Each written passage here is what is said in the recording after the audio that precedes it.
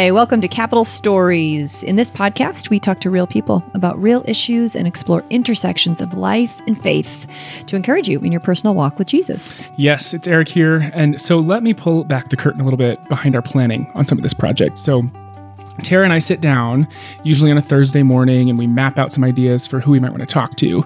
And by the way, if you have a story to share or you have questions you want us to dig into, that invitation always stands to let us know about it. So pop us an email at stories@capitalchurch.com with some of those details. But anyway, a couple months ago, we had the idea to talk about the Advent conspiracy concept around this time of year. So we ourselves sent an email to the info@ email account for that organization, just saying like, hey, we have this podcast and can we talk to you about your ideas, please? And partially kind of expecting that we'd need to come up with a plan B because, you know, we're just reaching out to the info@ account. But how's that for faith and optimism? Lo and behold, though, we got a response. Woo-hoo! I know. So not long after that, we had an interview with Greg Holder, one of the co-authors of the Advent Conspiracy. A lot of you might be familiar with this concept, but essentially it's an invitation, and a pretty practical invitation. Totally. Like, here's some things to think about and some ways to do it each week leading up to Christmas. To make Christmas not about just stuff and get so distracted by all the consumering and the stuff. Yeah.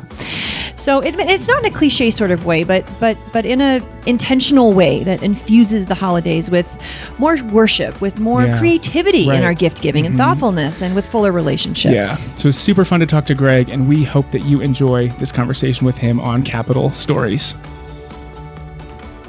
So we are here with Greg Holder, one of the co-authors of the Advent Conspiracy. And Greg, we're really excited to have you and to talk to you today about some timely things as we approach the Christmas season. So thanks for being here with us. Absolutely. It's a thrill to be with you guys. To kick us off, I guess I want to hear from you, the co-author of this. What is the 30,000-foot view of what the Advent Conspiracy is? Can you just walk us through what it is and maybe the timeline of how it got started?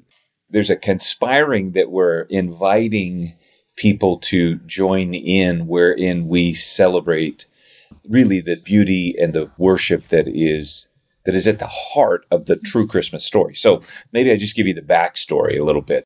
Chris C. and Rick McKinley and myself, we are friends, and we were together at some point years ago, and we were lamenting, and I mean that in the true sense. There really wasn't like a complaining or a we hate Christmas kind of a thing. There was a lamenting on the backside of the Advent season and saying to each other, I feel like maybe I missed it this year, or some of my folks missed it this year. And we just got so caught up in the busyness that is inherent with this season. We missed it. We missed that opportunity for awe and for wonder and for worship. And so it really honestly started out a little bit about us and our people and going, we don't want that. We don't want to get to the end of December exhausted. And then it started rolling out, wait a minute. We don't want our people getting into January and picking up a credit card bill and going, wait, so that's how I'm celebrating Christmas? So it motivated us to start this conversation, the three of us, about what would it be like to lead our three churches. So one's in St. Louis, one's in Houston, one's in Portland. So you can imagine different churches in some ways, but of course, similar. And we got to these four tenets. And so this is really the heart of the conspiracy and us inviting you to conspire with us. Worship fully. Christmas begins and ends with Jesus and our worshiping him as the one true King. He is the world's one true Lord. And so we worship him and we celebrate that at Christmas. You certainly see it in the story. The second thing is this idea of spending less. But this is where sometimes people go, ooh, so you guys are anti-gift giving. Not at all. The gifts are at the core of the Christmas narrative. Jesus is the gift. The Magi bring gifts. And so of course, gifts are a part of this. But when we say spend less, we're talking about not spending money buying each other gifts that nobody's going to want anyway. So no more peach candles and Well, exactly. And, and I remember one year before we did this, and we were rushing to a party somewhere. And this is way back in the day. So I'm going to date just how long ago this was, because we stopped at a mall. Maybe some of your listeners remember those things. Yeah, exactly. People would stop at these cathedrals of whatever, and we rushed in to get a present for a party for someone. Yeah. And even as I was walking back out to the car, I was like, what are we doing? There's no thought to this. They're not going to want this. So there's some interesting statistics we can go into if you want about how we get suckered into this and spending. So we just said, let's spend less. Let's give more. Wait a minute. Now it sounds like I'm contradicting myself. Give more relationally. And when we say relationally, we come back to the Christmas story. And of course, the most relational gift ever, Jesus, born to us, given to us as our Savior. Okay. What would it be like for you and I to give each other gifts that celebrate relationship, that lean into relationships? So we can do this in a way that maybe it's something that is handmade, doesn't have to be. You don't have to be an arts and craftsy kind of person to be a part of this. I am not an arts and craftsy kind of person. But you can give gifts that celebrate relationship with each other. I'll give you one example. When we first started this, there was a young man, I'm going to say he was in his 20s, and he gave his dad, this is in the book, he gave his dad a bag of coffee beans. And you're thinking, well, okay, so his dad likes coffee. There was just one little instruction with it. Dad, you are only allowed to drink this coffee with me. And so what happens over the course of the many times that you grind those beans, you make that coffee, you sit down. He said, I want to hear stories about you. I want to hear stories about how you became the man you became. You got to tell me your stories. And we're the only two people that can drink this coffee. Well, you can imagine what that did to that dad. It's a bag of coffee beans. Big deal. No, it wasn't. It was a relational gift. He gave more. So there's worship fully, spend less, give more, and then corporately for us, it was as a church. We've seen this happen with small groups. We've seen this happen with nonprofits that have said, wait, we're going to do this. You can do this however you want it. Families can do this.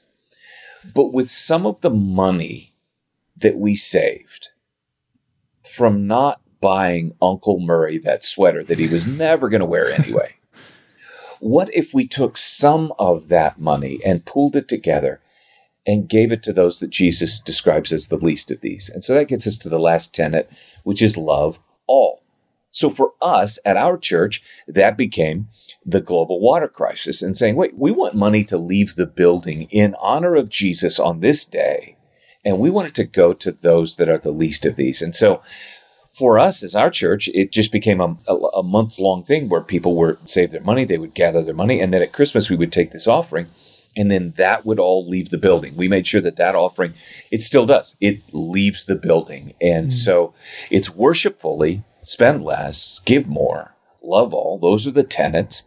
And it started low these many years ago now, and it's caught on around the world. I would say that's your 30,000-foot view of it, and then we can jump into details as you want. That's very helpful to kind of give the picture of this. I'm curious to hear a little bit more of your thoughts on the spend less piece, because I think that maybe this is arguable, but in my mind, that's one of the perhaps most countercultural ideas of the season, maybe here in America specifically, but absolutely. To talk about that a bit, like, do you receive like criticism of, well, you're just being a Scrooge, you're not, Yeah. I don't know. Well, you can. Certainly. I'll give you a funny story. When this first launched and it really caught on around the country, we dropped a video that we produced. And all of this stuff, by the way, for churches, it's all open sourced, open-handed stuff. If any church wants to participate in this, we make the videos, we make the artwork, we make all of these things.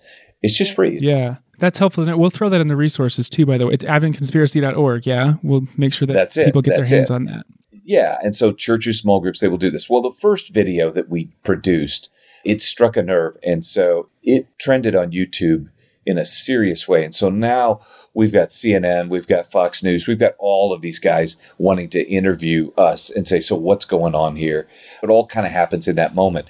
I won't tell you which national news channel It was, but I will say that I'm on this interview and I'm doing all this. They went at me for a minute on, well, we feel like this might be anti-American because you're saying don't spend money and all of this. And this was coming out of a recession. And so it was a really interesting conversation to say, no, I'm really not. In fact, what I would suggest to you is from a fiscal perspective, this is really smart because, and so now I've got some stuff that I will share with you. The National Retail Federation just a couple of weeks ago. So this is like end of October 2021. So this is fresh, right? So this is fresh. So the NRF projects that $859 billion, that was with a B, will be spent this Christmas. Okay. Now those numbers exclude car dealerships and gas stations and restaurants and any number of other stuff that gets spent at Christmas time. So we're talking hundreds of billions of dollars get spent. But where it really comes into play is, I'm not telling you how to spend your money, but when you start to talk about people who are going into debt because of this, now I think we're at a place where as Christ followers, we get to go, wait. I really don't think Jesus wants us to rack up a credit card bill to celebrate his birth so that we wake up in January going, oh no, I'm further in the hole. I personally just don't think that is good stewardship. And I really don't think that helps the economy. So when we say give gifts, we are absolutely about giving gifts. And I will tell you this, Eric, when you say Scroogey, one of the fears that people have, it's dispelled almost immediately. The first people who get this, when you explain it to them, are kids. I'm telling you, churches throughout the country have told us this. Our people have told us this. When you sit down with them, particularly if you can, now they don't care about what the National Retail Federation says, but what they do care about is, oh, wait, so this is what Christmas is about. Yeah. And we get to now participate in something that's going to help kids around the world. So for us, again, because of the water crisis, we start to paint this vision in our kids ministries, and the kids are the ones who get it. Like I remember not long ago, it was a few years ago now, these stories happen all the time, where a little world changer just went to his grandparents and said, I want you to know, I still want that one gift, right? I mean, we talked about that. I really hope I get that for Christmas, but I don't want anything else. And so will you please promise me? Now you think about this. This is like a 7, 8-year-old, 10-year-old kid saying, will you please promise me that you'll give the rest of that money to Living Water International, which is the organization that we partner with, because there are kids around the world my age who don't have clean drinking water.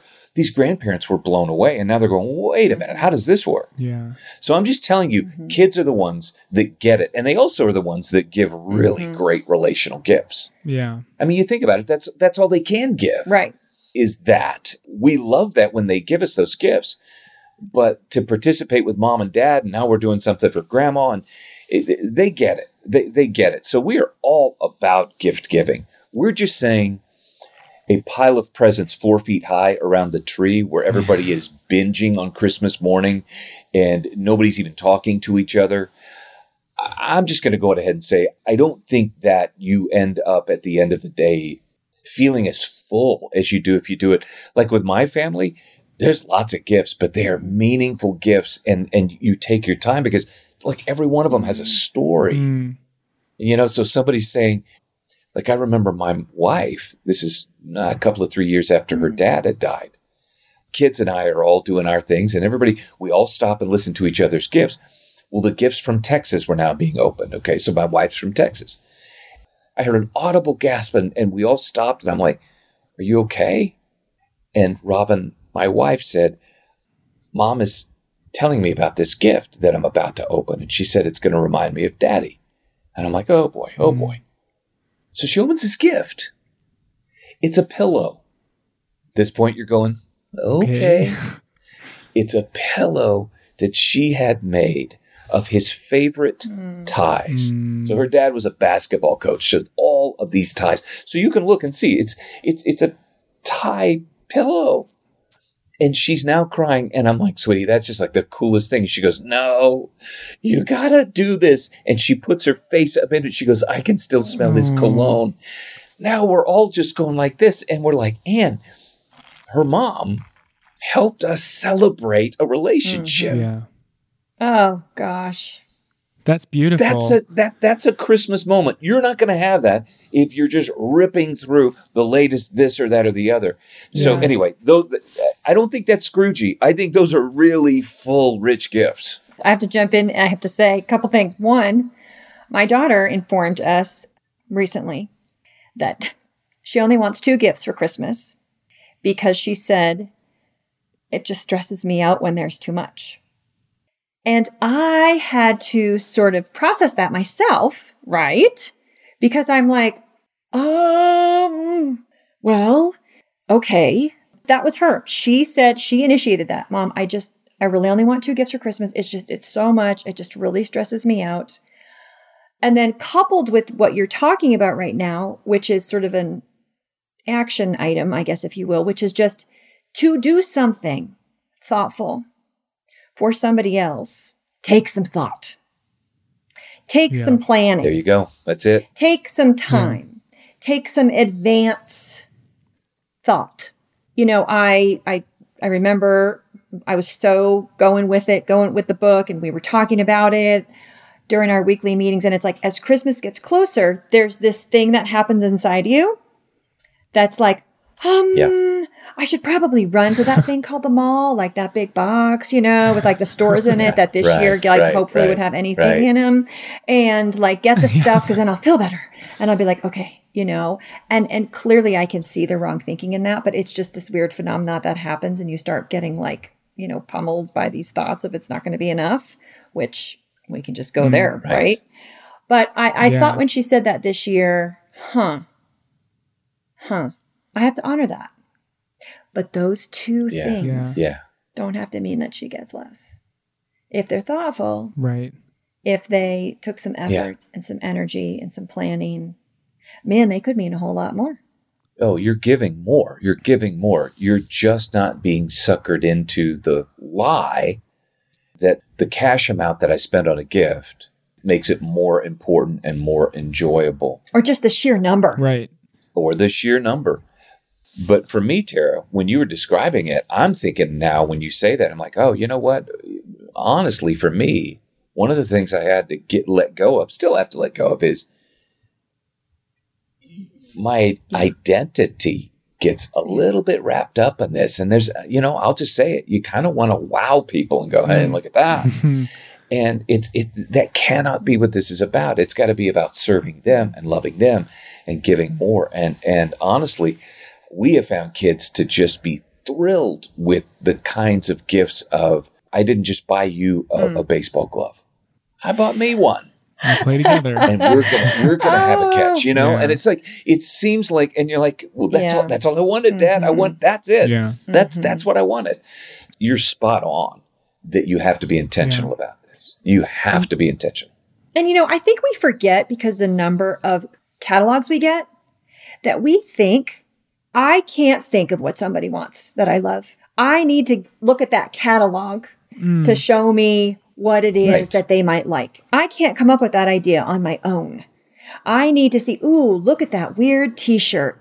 Look at that whatever cutting board. You know, that, you know, instead of like, we sort of forget that we have the ability and these incredible minds God gave us, and this incredible heart to love, in this creativity that we're wired with, to think and be creative and be a little bit outside the box about what somebody might love.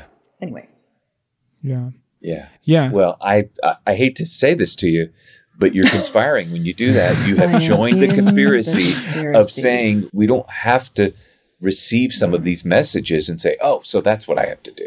Yeah. I was thinking about this in sense of like, well, you're skipping Christmas, but it's actually quite the opposite. It takes more thought and more intentionality behind it, and it makes it that much more powerful. The stacks of presents might have cost more, but it actually cheapens the value of what Christmas is for a family. For me, for so many others, as you begin to enter into this, Christmas actually slows down that Christmas morning, even with little ones. And I understand 3-year-olds, I get it. I love 3-year-olds. I love the joy that you only see with the toddler. But you will find throughout your days that Christmas morning actually kind of slows down because you want to pay attention to each other's gifts.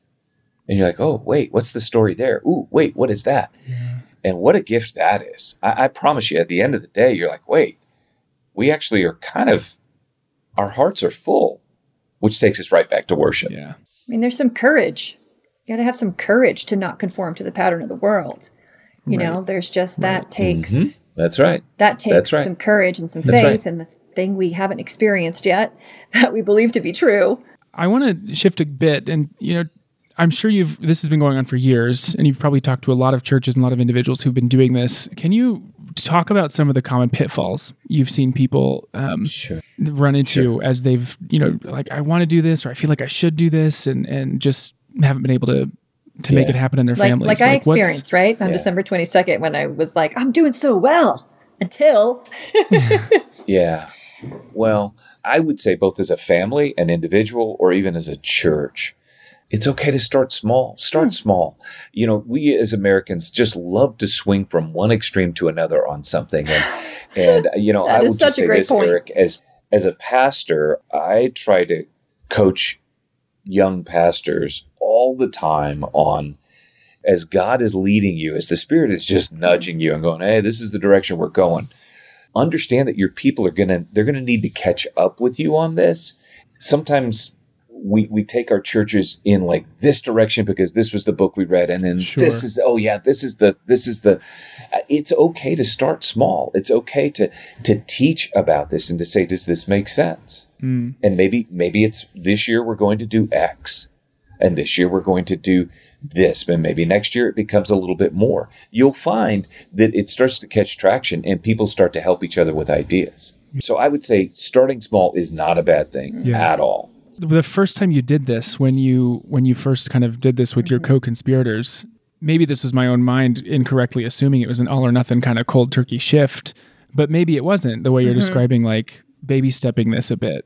What we did was we just left the invitation open to how is God nudging you as a group, as a church, as leadership, and even really corporately when it comes to like the Christmas offering. So we prayed this through and said, one of the really drastic things that we did was we just said, so we're going to do this and we will take our Christmas offering, and we are vowing, unless you otherwise indicate it, it's all leaving the building. We're not going to use the Christmas offering to catch up on budget disparities or anything else. We are going to celebrate this. The Love All offering is going to happen. And so we're inviting you into this. So that was a sort of a corporate thing where we all said we're doing that. But then as you wanted to, then you figure out how you're going to play this out, which kind of gets to one of the pitfalls, honestly, which is nobody means to do this. But you can't get all condescending and prideful about, oh, look at us. Well, we did. Oh, wait, you gave your kids how many gifts? Well, now we do Christmas this way. Exactly. And let me tell you what that isn't. That isn't worshiping fully. Yeah.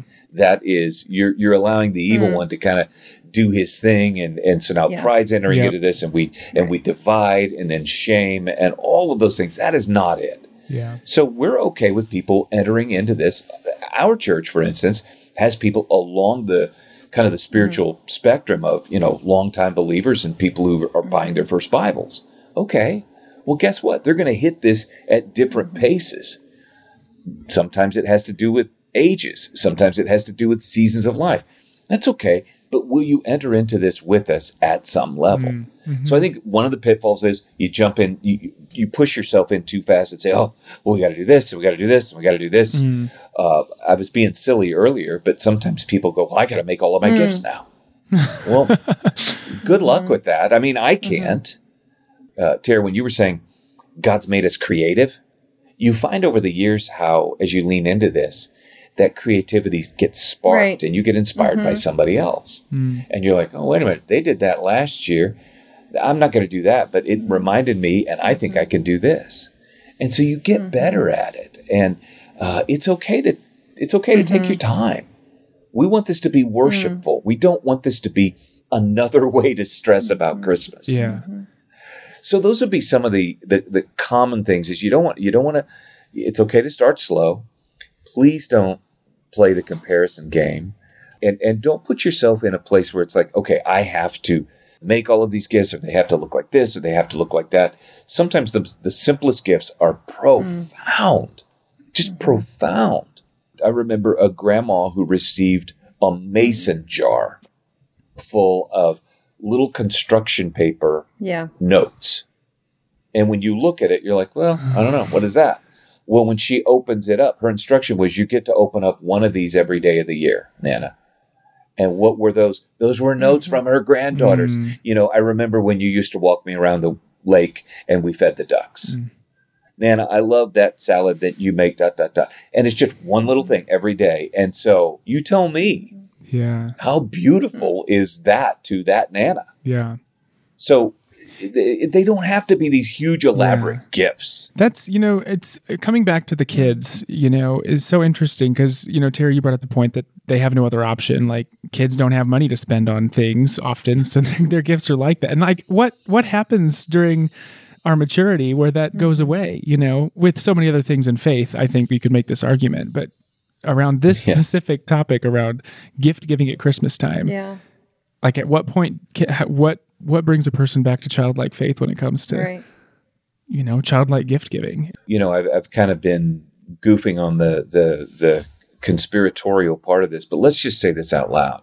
The older you get, the deluge, just pay attention to the marketing that is happening. Whatever screen time you have, however you consume that, the deluge of marketing. And what is the message? Like, I wrote about it in the book, and I'm sorry to say it is still out there. These commercials where, honey, I got you a car and it's got a bow and it's on out. Oh, you know what? I got you a car and it's in the driveway too. Who does that? I don't know. I've always wondered that. I don't know who those people are. And yet that message it sneaks into our thoughts. But if that's you out there, that's okay. Yeah, right. If you've given love your feelings on all this. That's great. But you know what I'm saying though? That leaks into our thoughts of, oh goodness. Yeah. So I guess people really do that. Well, I can't do that, but I'm going to have to up my game this year to show her that I love her. And if we're not careful, we start believing some of this. Yeah. Instead of just saying, no, you know what? I'm going to do what God has called me to do, inspired me to do. I want to express this love to someone. It doesn't necessarily mean, like we were joking, but it's not necessarily a bad thing, gift giving in large amounts of money even. But like what you're saying is the thought and the true kind of meaning behind a gift is what's way more important than the dollar amount on a gift. 19% of Americans apparently don't like the gifts that they're given. So we're like almost at 1/5 of the gifts that we're giving. So just take 1 out of every 5 gifts around the tree and we're missing on that. Okay. How about this? 1 in 5 Americans go into debt at Christmas time. I just want us to be aware that there may be a better way to do this. And when you begin to say, wait, I can still be generous, we're just finding an extraordinary generosity towards the least of these, which is really kind of the back end of this thing, which is so fun to see the amount of money, because that is what we're leveraging here. The amount of money that is given to people who, for us, like for instance, who do not have clean drinking water. And that just becomes a life-changing, like community-changing gift. Yeah. But the generosity is extraordinary. So we absolutely celebrate generous gifts. When you were talking, Greg, about how, as we get older and, what we're exposed to just in terms of marketing, it's on our TVs, but it's just in our hands all the time on the phone also, Right. and you kind of say to yourself, something comes across your screen because they know everything about you, which is freaky, and I can't even think about that. But it's like, I'm like, that's a different conversation, I don't know how you're sending me an ad for something I just talked to somebody about. I mean, it really kind of freaks you out. But then all of a sudden you get an ad and you're like, oh, I could just click. And then I could just click 3 times. And then that's a great point. My gift for that person is done. I don't have to worry about it. Yep. I don't have to worry about the time. I don't have to worry about thinking about it. I don't have to worry about the shipping and all that kind of stuff. Like it just, I think that's the other, there's the conspiracy of all the people that make us want to buy all the crap too, right? And they're like, we're conspiring, get you to do this. It's just constantly on your phone, this way that tells you can save a few minutes and take care of that. And I just don't have to worry about it anymore. But what are the gifts you remember? Right? I remember those thoughtful gifts from growing up. Yeah, you just described the converse of this, because in that moment, and I've done it. I mean, we've all done it. But what you just described was, I'm spending more, but I'm essentially giving less, because I didn't think about that at all. It was just a one click. There it was. Okay, good, done. We're not necessarily saying, okay, so you've got to just go around just being this sort of combatant against all of this and just be on edge. And I'm not suggesting that. What I'm actually saying is that when you consciously talk to your family about this and everybody just says, oh no, let's do this. Watch how you're a little bit more relaxed about it all. It's like these messages bombard you. And there's a little bit of an antidote now to this where you're like, oh, yeah, okay, well, I see that's what some people do, but this is what we're doing. And it's just really cool to have an alternative. And so as a family, maybe to go back to another question you'd asked earlier, Eric, was maybe one of the pitfalls you don't want to get into is you got to talk to people about this. You please don't throw this on them Christmas morning and go, hey, by the way, no, it's really cool to get the buy-in from the family early on, and people go, oh, okay, so that's what we're doing. Yeah. Which is really sweet. Yeah. In your various circles, to be truly understood in what your motivation is here, you got to communicate it, My sister-in-law and brother-in-law, they came to me last week, and we've talked about this before, and just said, because we're aligned in this thinking, is just, okay, instead of like all the gifts and the gifts for the kids and everything this year, like, because part of my job is serving in our managing the ministries that serve in our local community, and do you know a family, that we could do a project for? And this had come off the heels of us doing a project for an amazing grandma who had adopted her 7 grandchildren. And it was kind of one of those like, could we do this as a whole family for another family? Yeah. As opposed to doing that, we get gifts for those kids. Maybe we have a limit. We each spend $50 or $20 on each other or something like that. Come up with something creative, but like that's what we do for Christmas. And I think it takes a community of people like-minded to say like, we can do this.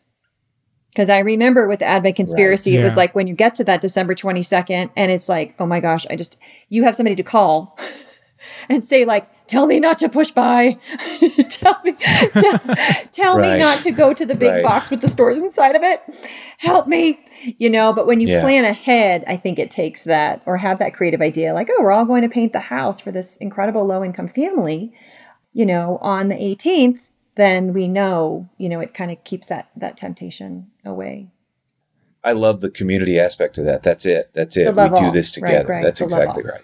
As we come to the end of our time, I kind of wanted to linger a little bit more on the first tenet. I know the last tenet is the love all, is the kind of outward facing one, but I think it's easy to gloss over and look, forget the reason is it's a worshipful invitation, that we have this whole conspiracy. It's there, and there's freedom in it. Let's just linger on that first tenet. Is there anything else you'd say about bringing it back to worshiping fully as a motivation for this conspiracy? I think there are so many obvious connections that you can make between this, just the beautiful insights that you guys are sharing, and you can just see it sparking with the Christmas story. And so anytime, with our folks that we just can connect those dots, you get these little aha moments. It's like, oh yeah, of course. The incarnation, of course. That's what we're celebrating. Wait, you're telling me giving my presence, not spelled with a T, but with a C. Yeah. My giving my presence is this profound gift to you. Yeah. You're actually, it's incarnational, man. And can we just say post-pandemic how much we are longing for each other's presence? Yeah. And so, you start to make those connections, and you see that you're entering the story really with him. And that's where Jesus meets me, is when I'm now entering into this with him. And that's when the Spirit really just begins to go, hey, did you see what's going on there? You see what's happening? You see what I'm doing there? And now I'm worshiping. Now there's this, oh, wow. God, thank you. Thank you. So there's that. And can we just say it? But it begins to stir up this gratitude. To go back to that gift with my wife, the gratitude that happens. Now she's thanking God for the gift of a relationship with her mom, who would be that thoughtful. She's thanking God for the gift of the relationship with her father that was given to. You start to just worship God because there is this gratitude that's being cultivated. Yeah. And I'm going to tell you what, for me, I see that as one of the, that is an essential practice that we who follow Jesus need to be. In these days, we need to be doing that on a regular basis. I wrote in another book, and I was quoting a guy by the name of Alex Korb, who is this neuropsychologist out of UCLA, and he talks a lot about gratitude and how it actually begins to change the neuroanatomy of your brain when you do this. And there is this thing about us just getting into a better habit of this. And the scriptures invite us to this again and again. Yeah. I just can't think of a better time of year than the Advent season to be grateful and constantly drawn back to this Jesus whom we didn't deserve. And yet he entered the story for me. Come on, if I could settle in on that, the rest of this starts to make sense. That's the point. That's the point of all this. Is there anything else you'd share before we wrap us up? First of all, thank you. And I just love what you guys are doing. And just thanks. Thanks for letting us share some of these stories. Thanks for encouraging folks to consider this. And if there's anything we can do to help, I know you were going to put it in the show notes, but you just let us know. And there are ways to contact us.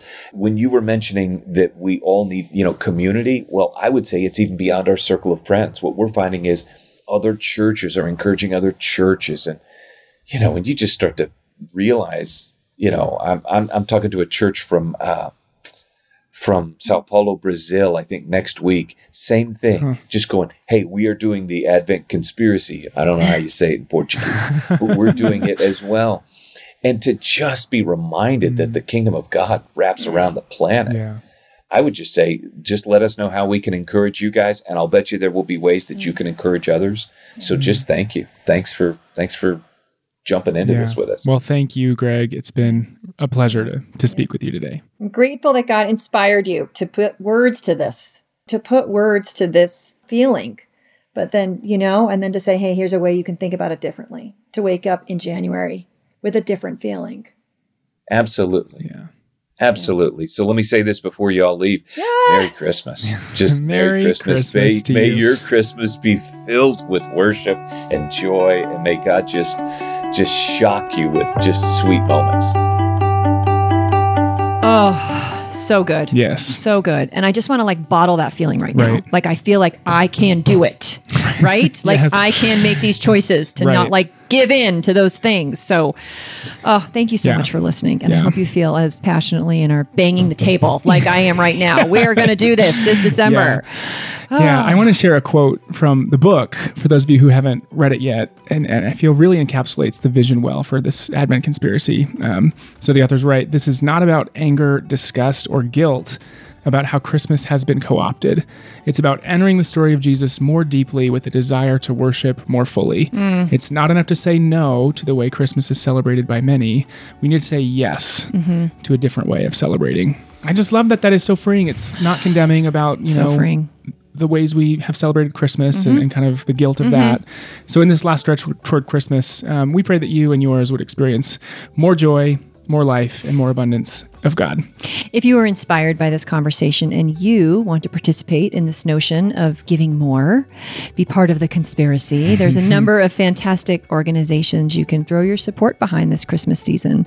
We'll put links in the show notes to our Capital Cares partners who are doing some very important work in the kingdom. And so check out those and pray about whether or not God's kind of nudging you to divert some of your Christmas spending, some of your financial resources in some different directions. Yeah. And finally, a housekeeping note for you all. We're going to take a short break over Christmas on the podcast. We won't air a new episode on December 15 or January 1st, but we're looking forward to returning with some more content for you on January 15th. So tune in with us again then. In the meantime, we love you and Merry Christmas. Merry Christmas.